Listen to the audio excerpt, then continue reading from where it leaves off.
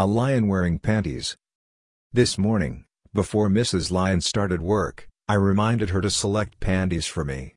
She picked a black pair with a semi-open front and some lace elsewhere. I don't like wearing them. The lace is rough and irritating. I asked her to switch, and she gave me a soft thong instead. It's much more comfortable. It's made of a silky fabric that feels nice against my cock and balls. I don't mind the back strap in my crack. I barely feel it. Thongs and G-strings seem to fit me better than women's bikini panties. Enough with the underwear report. Mrs. Lion read my post from yesterday, free food, panties, and probably another spanking very soon, and agreed that things do go better between us when she is actively in charge. I think she liked the idea of spanking me without needing a pretense. I don't think that will change the value of disciplinary spankings. I am certainly smart enough to understand the difference.